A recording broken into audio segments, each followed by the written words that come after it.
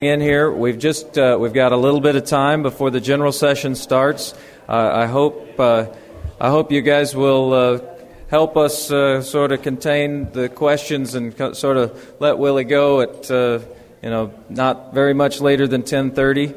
Work with us on that. I don't really need to introduce this man. I'll just say Willie Nelson. Thank you very much.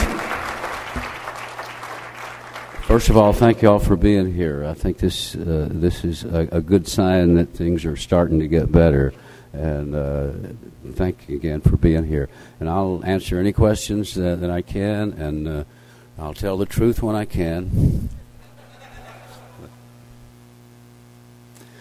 Well, it's amazing what it can do. When we can get farmers growing fuel and food, then it's naturally going to enhance the bottom line for them.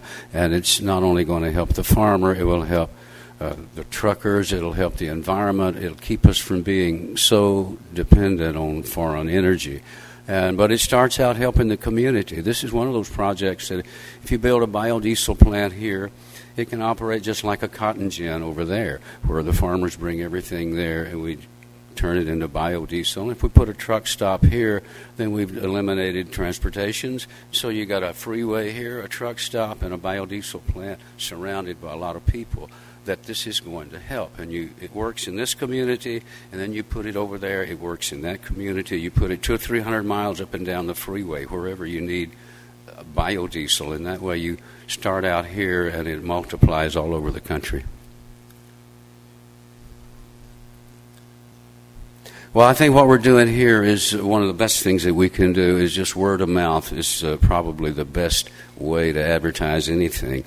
And with you talking about it and me talking about it and all of us here saying and talking about it wherever we go, already the word has gotten out pretty good. And from where we were a year ago, I think we've made some great strides, and just by talking about it.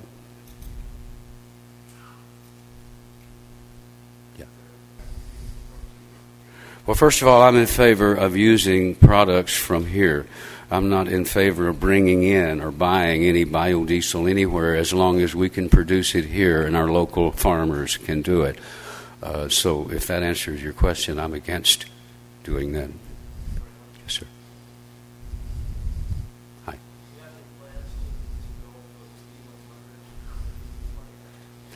Well, I'm burning B100 in my buses and cars every time I get a chance, anywhere I can. And I live in Hawaii, so the weather's nice and warm most of the time over there, so I can burn 100% biodiesel. In my buses out here, we burn 100% when we can.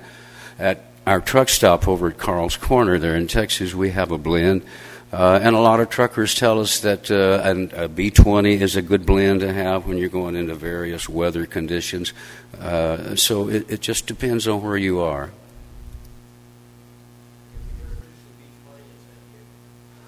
I think that's what they'll be pumping over there at the station. I'm not sure, but it's a very popular blend.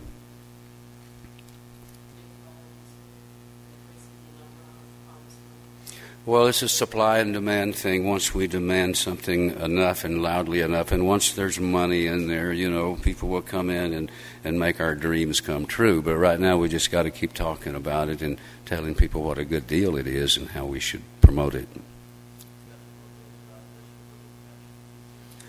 Well, I've been involved with Farm Aid for 20 years now, and I've been looking for various help that we can do to help the farmer and to give him a better income, which, we have a horrible farm bill now. He's not making any money. But if we can get biodiesel, if we can get the farmers growing biodiesel, when a couple of years ago, my wife, Annie, who is here, came to me and said, I want to buy this car that runs on biodiesel. And I said, what's that?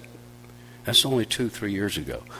And of course, I didn't know that the original diesel engine was designed to run on peanut oil 100 years ago. So that's how far up behind I was. But I said, what is it? And she said, well, it runs on the fuel that's accumulated from the grease traps on the restaurants here on Maui. And I said, well, it sounds like a scam to me, but But if you want to try it out. So she did. She bought this brand new Jetta, and it ran beautifully, got good gas mileage, still does. And I bought a Mercedes.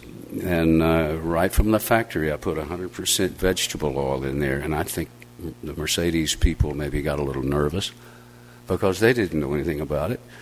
But now they see that I've been driving it for 2-3 years now, and I just like the Jetta. I get great performance out of it. It runs quiet, and I get good gas mileage.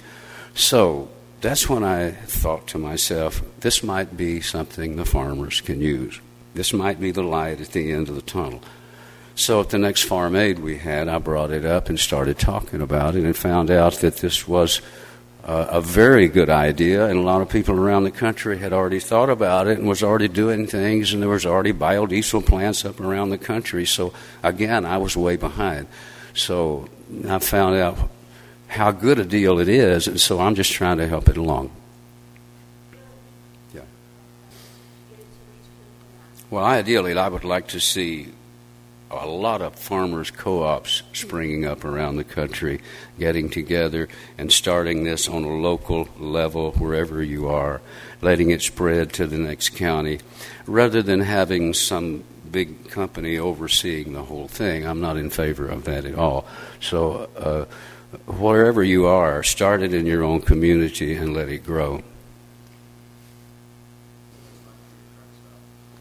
Just like every other fuel on the market, you will have quality problems. This is one of the things that we have to jump on in the beginning, is the quality of the biodiesel, and make sure that there is some sort of quality control nationally, locally, somebody inspecting every gallon that's bought and sold to make sure that you do get good biodiesel, because there's a lot of bad biodiesel that you can buy.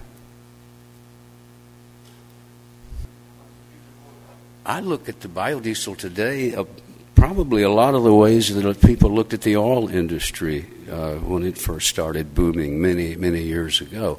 I think we're right on the edge of the same thing.